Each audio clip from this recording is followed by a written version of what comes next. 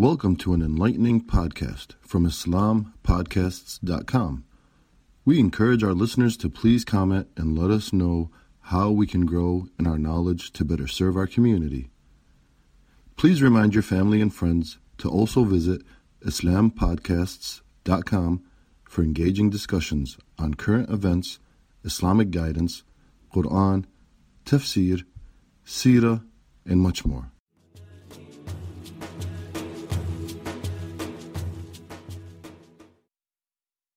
Assalamu alaikum wa rahmatullahi wa barakatuh. Welcome back to Deen One Podcast. My name is Mu'tasim Ibrahim, your host and your moderator for today's podcast. With me, I have two brothers, Hayyan and Hudayfa Khan, both college students. Hayyan Khan is a mechanical engineering student at Central Michigan University, and Hudayfa Khan is a biomed engineering student at the University of Illinois at Chicago, same university that I go to. With us, we also have Brother Abdullah. Brother Abdullah is a graduate of computer science at UIC as well. So we have three UIC, students / alumni here. Assalamu alaikum to you all. How are you guys doing? Wa alaikum assalam wa rahmatullahi wa barakatuh. Good to have you. Alhamdulillah, how about you? Alhamdulillah, I'm doing good.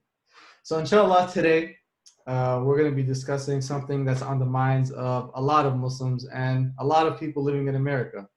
And the thing that we're going to discuss inshallah is the upcoming elections.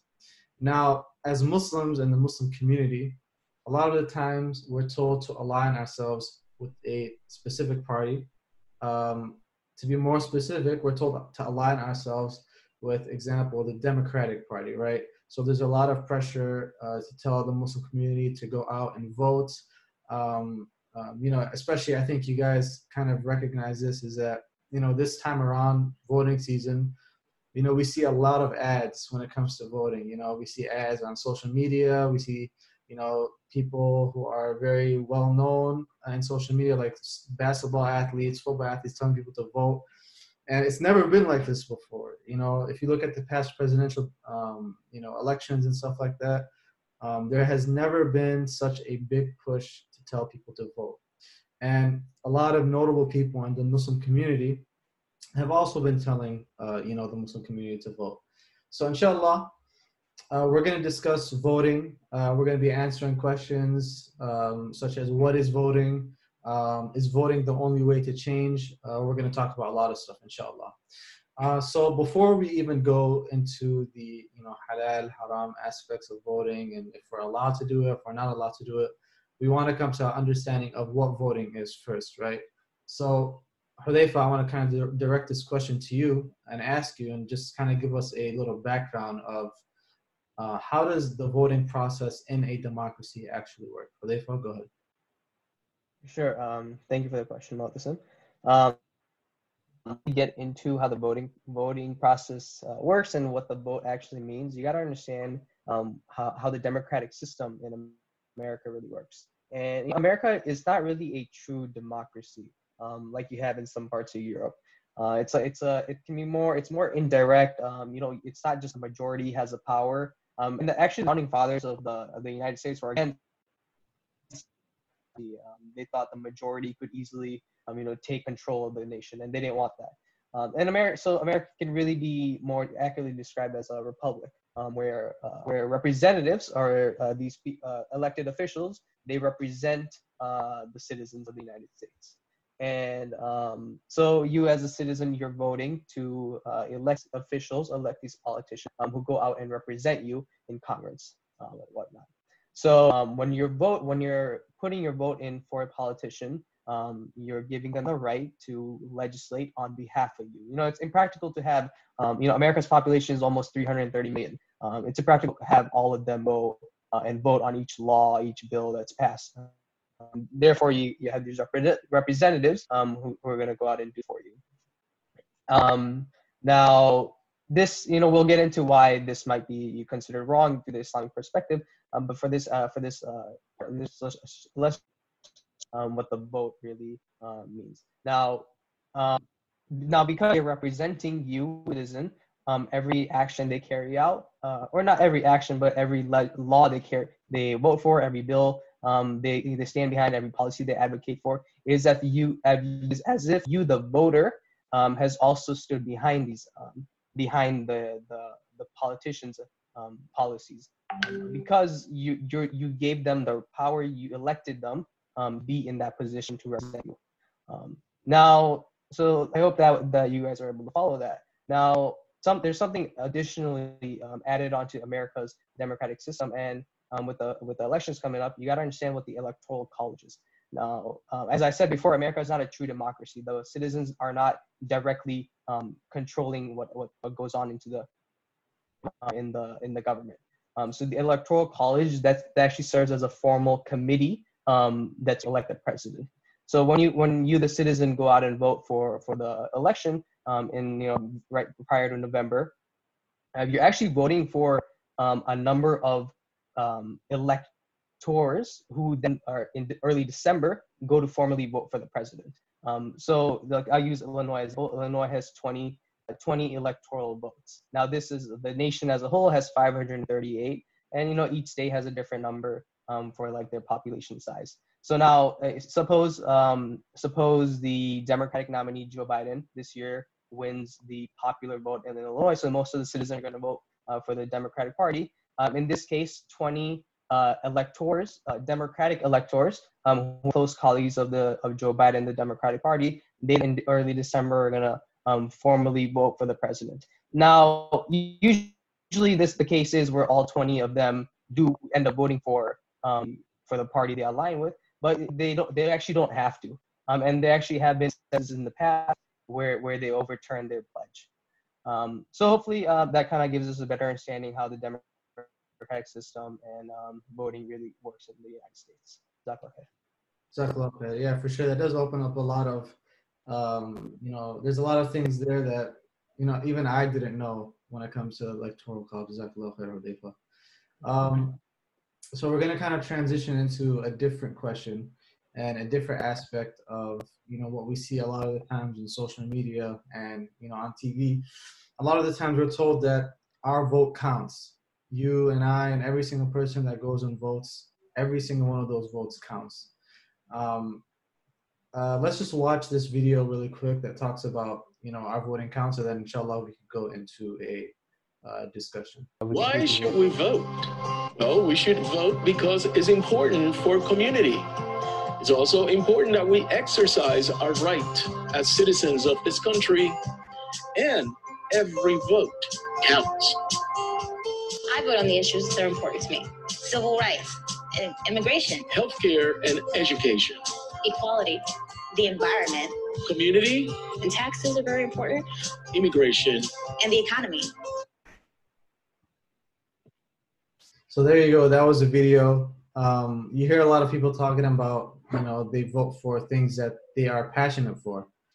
Things about, for example, economy, immigration, the list goes on and on. So, the question that I want to ask Hayyan is that when we vote and we vote to try to change these types of things, does our vote actually count?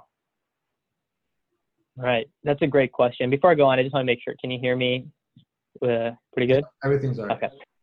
Sounds good. Right. So that video, it makes these points to the American society that, that they have to get out and vote, and without them, their system is not going to work because their voice needs to be heard, right? This is what they frame. And like you said, in the beginning of your intro, that, all these athletes, especially right now with the NBA playoffs going on, I'm sure you guys have seen, while they're sitting on the bench, their warm-up tees all have, the go vote or vote.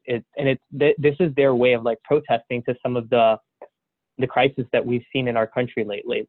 And really, to understand this, we have to understand that the idea of voting is really a fig leaf attempt to hide the capitalist system. And what I mean by that is to, disguise something that's even worse, right? And we know as Muslims that this capitalist system is something that completely contradicts Islam, right? And this system is something that has destroyed not just Muslims, but non-Muslims as well. Today in America, we see millions of people, being hurt from different aspects in different cultures in different parts of their societies. And it's because of this capitalist system. But what they do to cover it up is that they say, okay, if you want your voice to be heard, go ahead and vote. But really, at the end of the day, we know that their vote is not really doing much. They're given two options to pick between.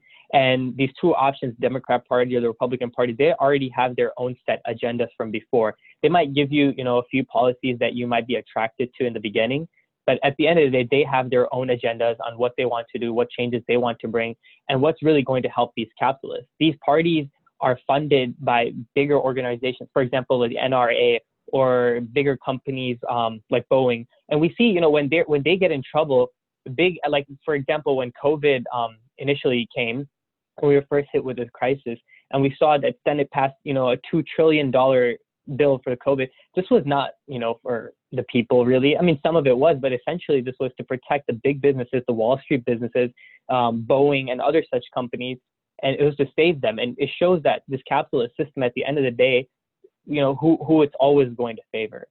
And so to say that, your vote is going to change what's going to happen, or if it really, makes an impact, I would say, just look at how much the oppressed communities have progressed in the past 100 or so years, and you see very little.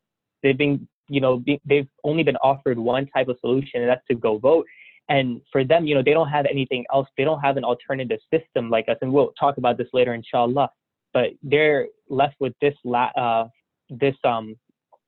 case scenario to go vote. And we see that, for years and years, it's continued to fail them. I hope that can explain, a little bit.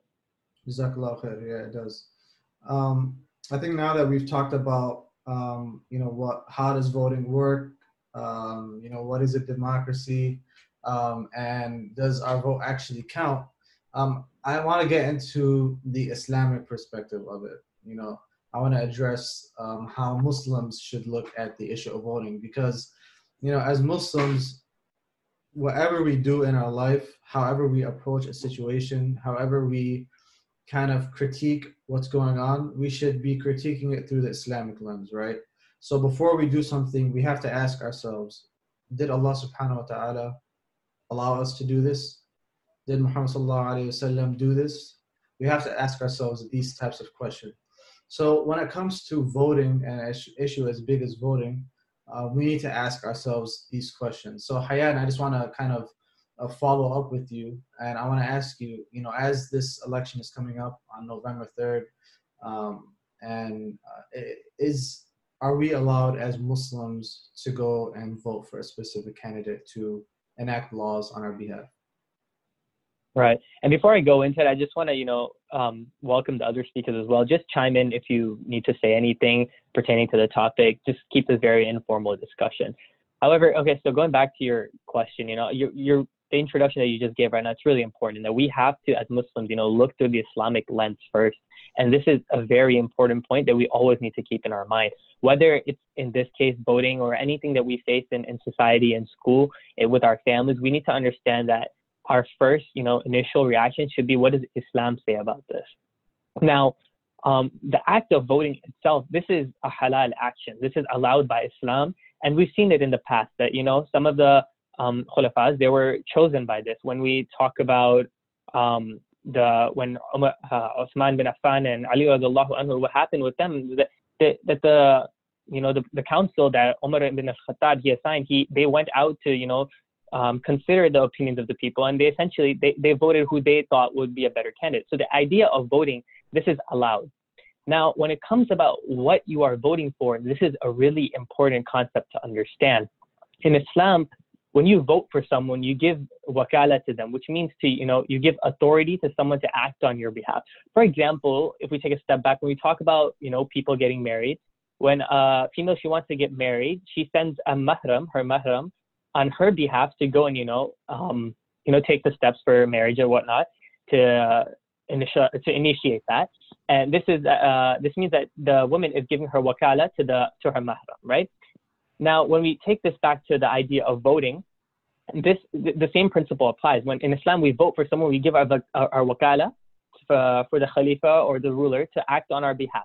So we have to see, what are they acting? Are they acting on Islam, or are they acting on kufr? And today in society, in America, in this election between Biden and Trump, of course they're ruling on kufr, right? Even Obama, Bernie, Hillary, anyone whoever it is, even if they're not as bad as Trump, if you want to say, or if they're nicer people, or if they can appeal to the people more, it doesn't matter. What they're ruling by is kufr. Their actions are haram, and we are giving our wakala to them, and this is not allowed, to give wakala to someone who's going to commit haram on you.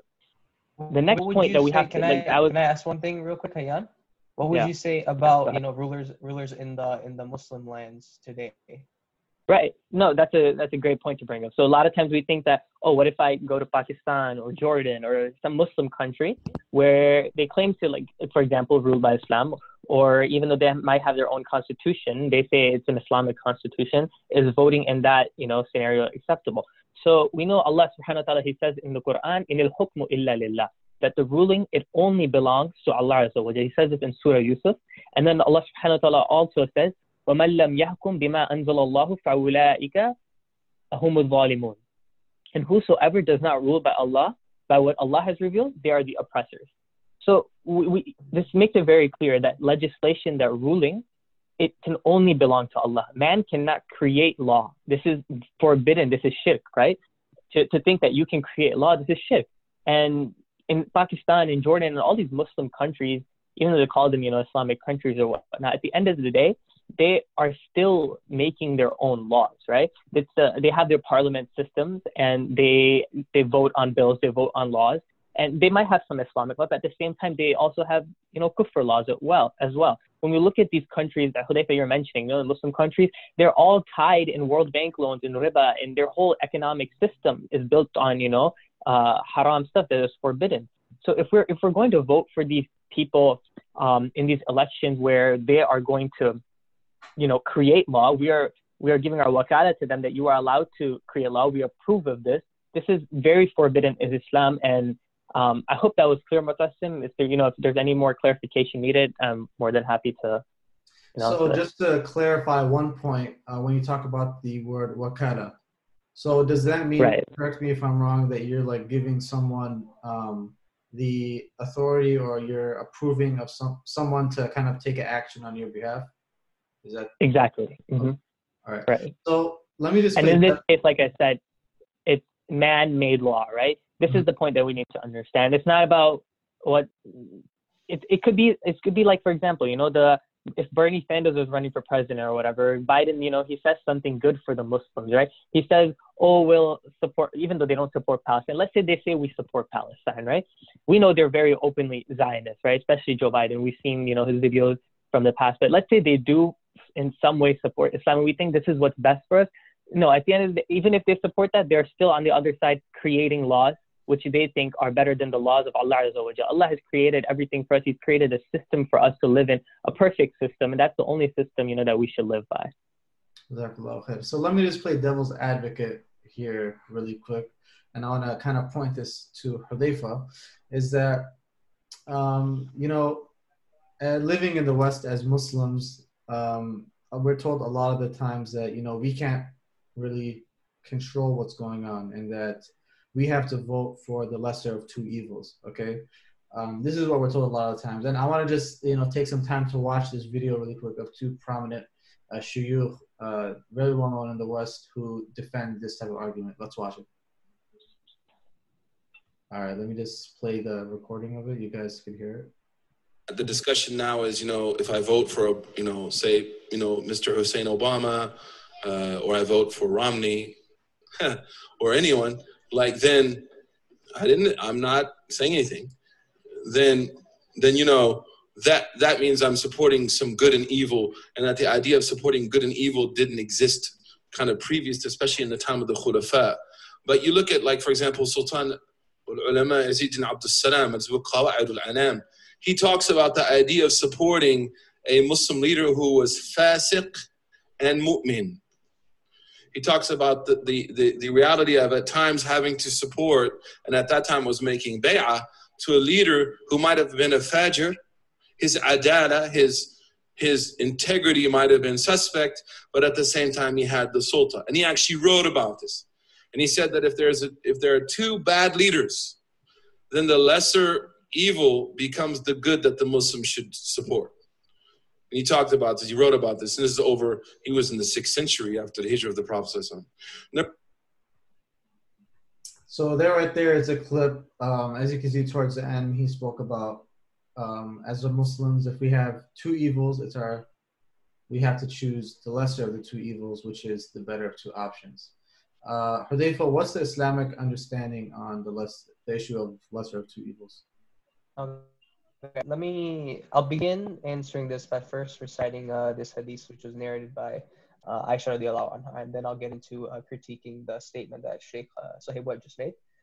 So, Bismillah. Whenever Allah's Messenger sallallahu alaihi wasallam was given the choice of one of two matters, he would choose the easier of the two, as long as it was not sinful to do so. But if it was sinful to do so, he would not approach it. Now, with secularism kind of encompassing our entire lives from every single angle, we start to look at things, with this cost benefit, and this is really where this argument of lesser of two evils comes from. It's really not from Islam. Islam has one way of looking at things. Is a certain action haram or is it halal? That is the only way Allah has allowed us to look at every action. Now, many scholars do actually agree that the act of voting or allowing someone to legislate on something, on a system, something other than what Allah has revealed is haram, but they match it to instances or the very certain times where Allah allows the believer to commit the haram action and not be held accounted for. Now, those certain instances are very, very specific, such where you only have only haram things to choose from, such as, let me give an example of what our brothers and sisters in China are going through right now. They're given the option to one, drink alcohol or be killed. In that very specific instance, Allah does allow you to, choose the less evil option or choose the haram option, but and still stay alive. Allah allows that.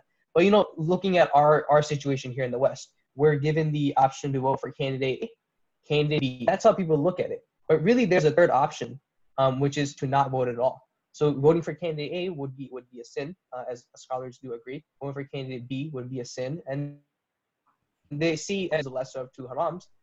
But there's a third option, which I said is to not vote at all. So really, the lesser of two evils does support choosing the third option, which is to vote. Now, what Sheikh Suhaib Webb mentioned, that the scholar at the time allowed for the less evil sultan to be elected. Now, the problem with this is that system that the sultans are ruling by is still Islam. So they're still ruling by what Allah has revealed. Living in the West, if we vote for the less evil ruler, they're still ruling by something that Allah has not revealed.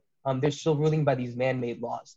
So, this argument this reality can't be related to what the shuyukh at the time with the sultans, when they were ruling by what Islam and what Allah has revealed. It can't really be matched. Let's look at where this argument lesser two evils has gotten us in the past. Let's look in America. When when Bill Clinton was he was looked at as a lesser of two evil politicians. And where did that get the people of America? Muslims. The Iraq sanctions that were placed. How many millions of children, almost 500,000 children were killed due to those sanctions. You go on to the next president, George W. Bush. There's a lot of Muslim support for that. Where did that get us? He was one of the worst war criminals known to mankind. But let's go on to the next candidate, President Barack Obama. He turned out to be the worst ruler for the Muslims. You look at all the past presidents. So Obama was the worst. The number of drone bombs he dropped on the Muslim countries was more than all other presidents combined. So where has this lesser of two evils really gotten the Muslims? If you look, all it's doing is we're having compromise on our deen, and it's giving us these little scraps here and there. That's not what we really need to do. We need to come together and not waste our energy in a system that's not from Islam, but rather come together as a ummah to establish something greater, something that is from Islam. Hopefully that helps kind of clarify this argument of lesser two evils and really why it's not getting the Muslims anywhere. For sure, Jazakallah.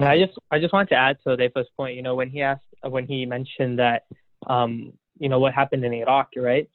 I believe it was the Secretary of State of the Foreign, Minister of America. There's a video of her on YouTube. You guys can just look this up right now. And she admits that, that the price, that it was worth it. The 500,000 Iraqi children that died because of, the economic benefits that the capitalist system, again, that they would, gain. They say that it was worth it. And this, again, it's back to this is what the lesser of two evils brings, This is what the capitalist system brings.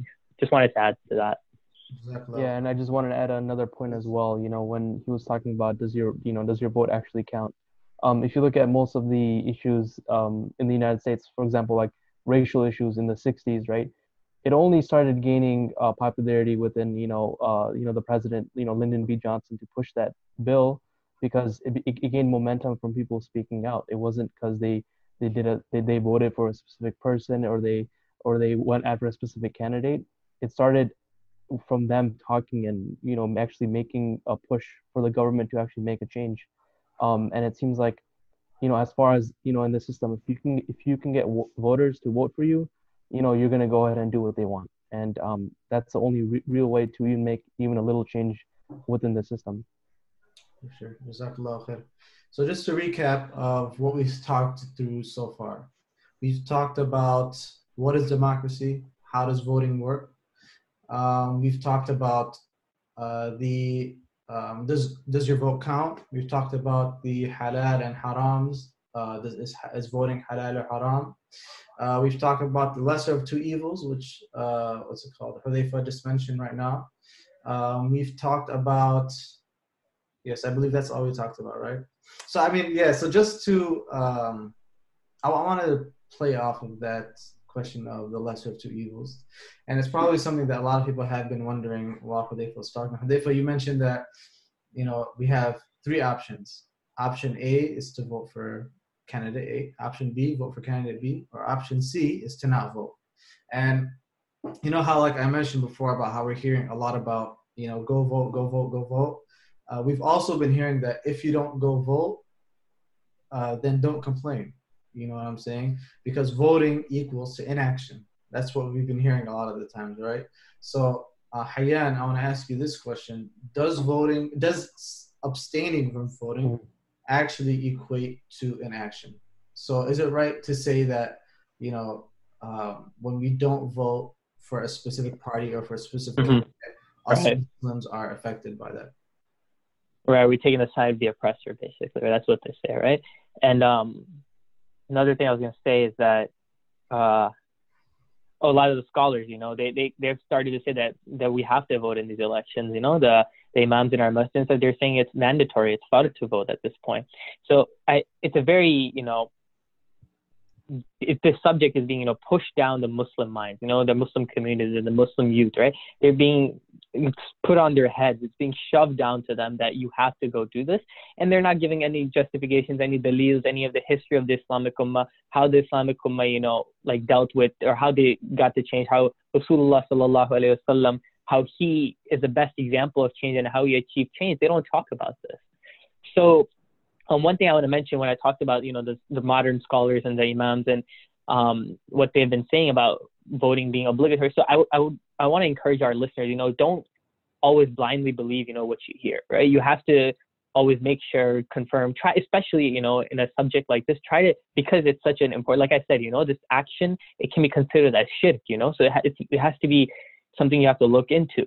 And an example of this is when Umar radiallahu anhu, and this is an example I think Marcus told me about, when Umar radiallahu anhu, he was trying to put a limit on the mahd, right? And one of the women who was just sitting there in front of him or whatever it was, she said that, no, you can't do this. You can't do this. Rasulullah never put a limit on this, so you can't do this. And Umar radiallahu anhu, he understood that he was wrong, and he's like, okay, you're right, I'm wrong. And that wasn't forcefully pushed down them. And Umar radiallahu anhu is one of the greatest scholars, one of the greatest Muslims that we have, in our Islamic history. So even if he can even be wrong, then what's to say that, the scholars today cannot cannot be mistaken, right? So always just try to like go back, try to see what the Quran and the Sunnah say before you come to any conclusion. And alhamdulillah, like, you know, the brothers here, we're trying to justify everything, you know, by giving context and by providing, you know, and by breaking down the reality to understand that as best as we can. And at the same time, justifying it with the Quran and the Sunnah. Now, you said, does inaction, or does not voting equate to inaction? For this, first of all, even if it is in this sense an inaction of voting, not voting, inaction of voting, if we have established already that voting is haram, then we are actually being rewarded by Allah Azza wa Jal from abstaining from something haram, right? So there is reward in staying away from an action, right? And there's a hadith that mentioned, we can link this, you know, in the video later, but that's number one thing we want to establish here. The second thing is, of course, we as Muslims, we are hurt by, you know, everything that goes on. We are hurt by what happens to the Hispanic community, to the Black communities. We're hurt by, you know, what's happening to the Muslim youth in America, right? Or not even in America, outside in the Muslim world, where Muslims are being oppressed. We want to bring a change, right? It bothers everyone in Syria and Pakistan and Kashmir. All of us, it haunts us at night, and it pains us that we can't stand this oppression, and we want to bring a change. I know that every person that does vote, at the end of the day, he does want to see change, right? No one is just voting to vote. You want to see change. I want to see change. We all want to see change, right? Now we have to see, as Muslims, who is our best example to see change? I mentioned this, you know, Muhammad sallallahu alayhi wa sallam is our best example. If we want to achieve something, we should see how the best man ever to live, how did he achieve this, right? We follow his sunnah in this, that. Why don't we follow his sunnah in how to achieve change? How to achieve justice for the oppressed? Muhammad sallallahu alayhi wa sallam, in Mecca, when he was giving da'wah in Mecca, right? We have Darul Nadwa, which is basically the parliament system of Quraysh, right? This is where the rulers would decide what goes on, what doesn't happen, what laws are, you know, created by man. We can compare this, you know, to the American Congress or whatever, right? Rasulullah sallallahu alayhi wa sallam, he did not participate in this process. He did not go to Darul Nadwa and start, you know, take a position with Abu Sufyan and Abu Jahl and all these people that he was offered. You know, they offered him so much. They offered him money. They offered him the best women that they had. They offered him, they said 1 year we'll live by your rule and 1 year let's live by our rule. They offered him all sorts of things, but he did not compromise. He had a mission of establishing Islam, which is not bound to anything else, you know, and Islam that Allah Azza wa Jal, he revealed to Muhammad sallallahu alayhi wa sallam, an independent state. This is the action that he took. So he did countless years of da'wah, he put countless efforts of da'wah in Mecca, and he was rejected. For years he was rejected. You know, we know how hard of a life he lived in Mecca. You know, they were boycotted. His wife died. His uncle, who was his protector, you know, he died. When he went to die, he was treated so brutally. He came back, you know, with soaking in blood, right? This is the hardships that he went through. We're not even close to any of those hardships, and we're still not following his example. His example teaches us that we need to stick to Islam 100%. We need to stand up to these corrupt rulers. We can't participate in their systems, but we stand up to their corruption. We speak out on it, and we offer an alternative system in Islam. This is what Rasulullah did. And in Medina, he was granted the nusrah for this, right? This is what we should also try for. We should do da'wah as much as we can, and we should try to seek the nusrah in the Muslim lands. And inshallah, when we receive this, you know, we will be once again victorious. This is the only there's the only way of change, only way we can achieve change. The only way Rasulullah achieved change, this is the only way we can. And we have countless hadiths that promise us this. You know, Allah tells us that victory is near. Allah tells us that in another hadith that the ruling, that we start on the method of the Khulafa Rashidun, and then there will be an oppressive rule and whatnot. And at the end, he finished it by, and then there will be another khilaf on the method of the prophethood, right? So this is the change that we need to strive for. This is the change and justice that can only, you know, protect humanity, can only serve them justice. And it's because it's from Allah Azza wa Jal. He knows us best, right? Bernie Sanders, Joe Biden, they don't know us as best as we can. We're all limited humans, but Allah, who is our Lord and Creator, the one who has established us on this earth, the one who has given us Jannah, or who will inshallah give us Jannah, he is the only one that can provide a perfect system for us to live in. And that's one thing we should try for, inshallah. Jazakallah khair, Hayyan. Very well said. Very well said. And before we wrap this podcast up, we're running out of time. Brother Abdullah, if you have any closing remarks and kind of wrap this thing up, we very much appreciate it. Jazakallah khair, brothers, for describing the current system of voting. And just to summarize what Brother Hudayfa described, that the current system calls itself a democratic system, but we see that the current system vastly benefits a small minority of the population. Just looking at it from a fundamental perspective. For example, during the pandemic, we saw trillions of dollars were handed to corporations and economic elite gained billions, while the vast majority were hoping for breadcrumbs, and they didn't know if they would make it from month to month. The democratic system boasts itself, and it boasts the rule of the majority. But as described by the brother, the electoral college is the one that holds the power in the voting process. Another point, just to summarize, was the the lesser of two evils argument and darura. In summary, the Islamic view of the lesser of two evils is that if life is on the line, a prohibited action can be taken and is even encouraged. In instances of life and death, the preservation of life is the most important thing, and it's an obligation to preserve it. For example, we know the Muslims in China, they're forced to drink alcohol. They're forced to drink alcohol, and if they don't, they will be tortured and maybe even killed. Jazakallah khair for brothers for clearing up these common ideas that are, often overlooked and they're often talked about. Now, as viewers, what should we walk away from? There are a couple of main ideas we should walk away with. One is the concept of wakala. In Islam, wakala is where you delegate someone on your behalf. When it comes to voting, it is a form of wakala where you delegate someone on your behalf to legislate. What this means is that what legislation means is the person will decide what is right and what is wrong, what is permissible, what is impermissible, what we should follow, and where we should take our rulings from. In the current system, we vote for people to ideally represent the majority and then create laws that can benefit them. But in Islam, legislation is described very differently. Brother Hayan mentioned in Ayah in Surah Yusuf. And just to give a context of the story of Yusuf alayhi Islam, we know that he was falsely imprisoned for a crime he did not commit. In prison, he meets two companions that come to him to interpret their dreams. And in prison, he also gives them dawah, and he describes to them the deen of Allah. He says, Surah 12, verse 39, O my two companions of prison, are separate lords better, or Allah, the one, the prevailing? And then, what does this mean exactly? Separate lords or the one? Now, he continues to describe what it means to believe in separate lords, and really what it means to believe in Allah subhanahu wa ta'ala. He says, you worship not besides him except mere names you have named them, you and your fathers, for which Allah has sent down no authority. The legislation is not but for Allah. He has commanded that you worship not except him. That is the correct religion, but most of the people do not know. He mentions, to the companions in prison, Inal hukmu illa lillah. Inal hukmu illa lillah. They follow and worship other than Allah. They take them as lords who have no authority over them. But Yusuf describes that legislation is not but for Allah. It is not, legislation doesn't come from our minds. It doesn't come from people that are in our room. Where we take halal and haram from isn't from our own minds. Forget someone else's. Where we take our rulings from, whether it be the economics, to even how we interact with one another, even the fundamental values we carry and the moral and manners which we carry them, is from Allah and exemplified by Rasulullah sallallahu alaihi wasallam, the Quran and the Sunnah. As Muslims, when we elect a leader, we elect him to legislate.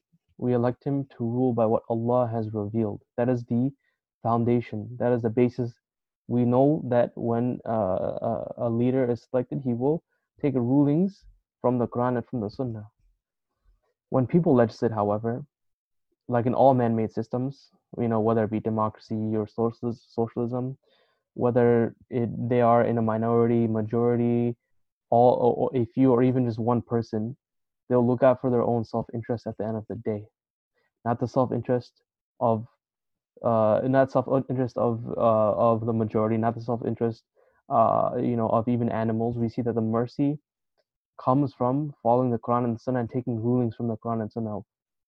And even if they don't look at their own self-interest, they don't have, man, as we're limited, our minds are limited. Man doesn't have knowledge to make laws just for all, and for all times and all places. Things change and people don't know what the repercussions are.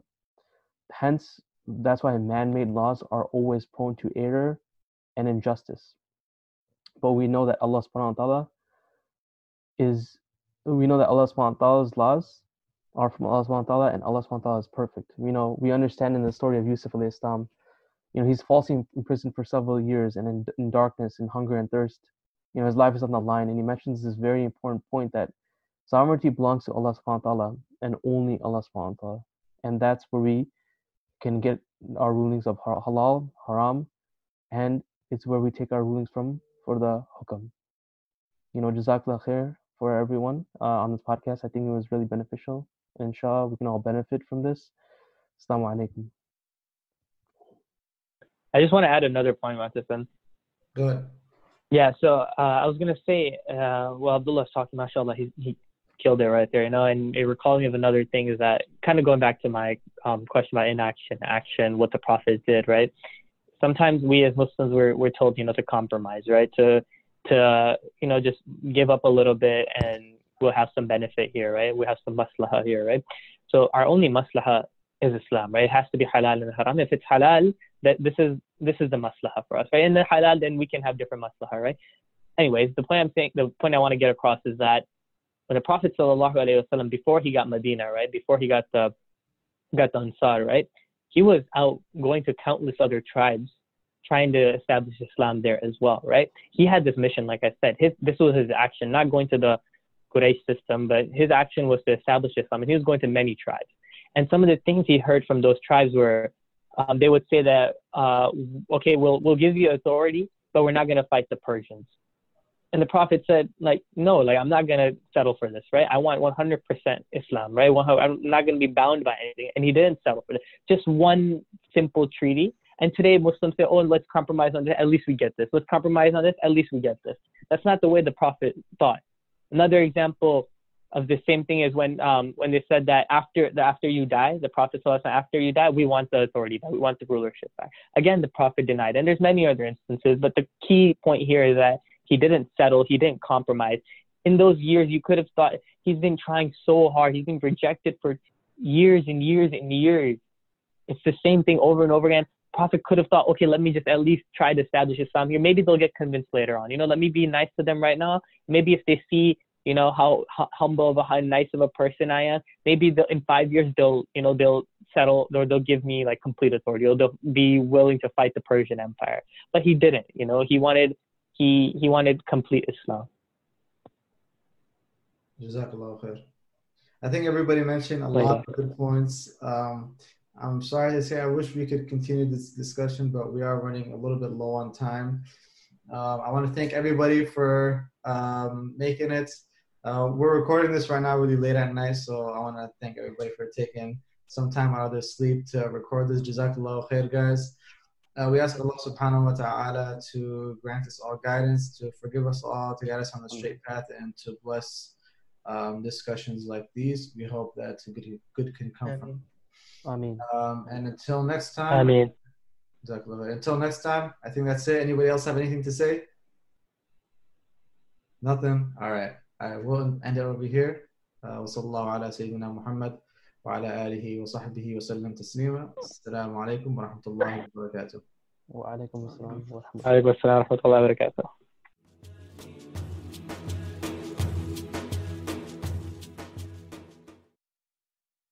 Thank you for listening to this podcast.